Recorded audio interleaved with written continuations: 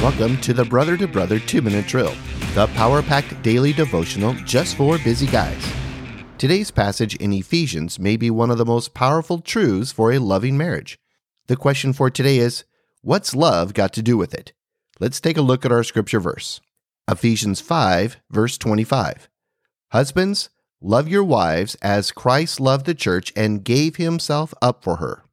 My brother, if I could offer you one jewel of truth in how to be a good husband, this is it.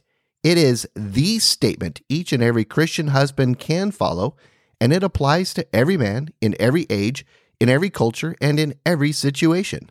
Love your wives as Christ loved the church and gave himself up for her. It would take volumes of books to fully explain the breadth, depth, description, and application of that type of love. It is a love that is pure, sacrificial, selfless, compassionate, generous, merciful, tender, and everlasting. It is a love that never fails.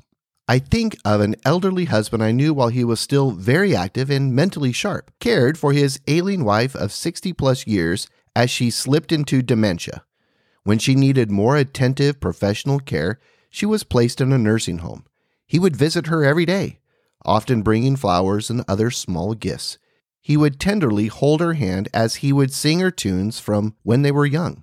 Sometimes she would respond with a smile and a glimmer of remembrance, but most of the time she didn't. He was there by her side when she took her last breath, lovingly stroking her hand, kissing her forehead, and telling his beloved bride how much he loved her and how beautiful she was. That is the expression of a godly, faithful, loving husband. My brother, wherever you are in your marriage journey, love your beautiful bride. If you are newly married, establish a sure foundation of love where she feels stability and security.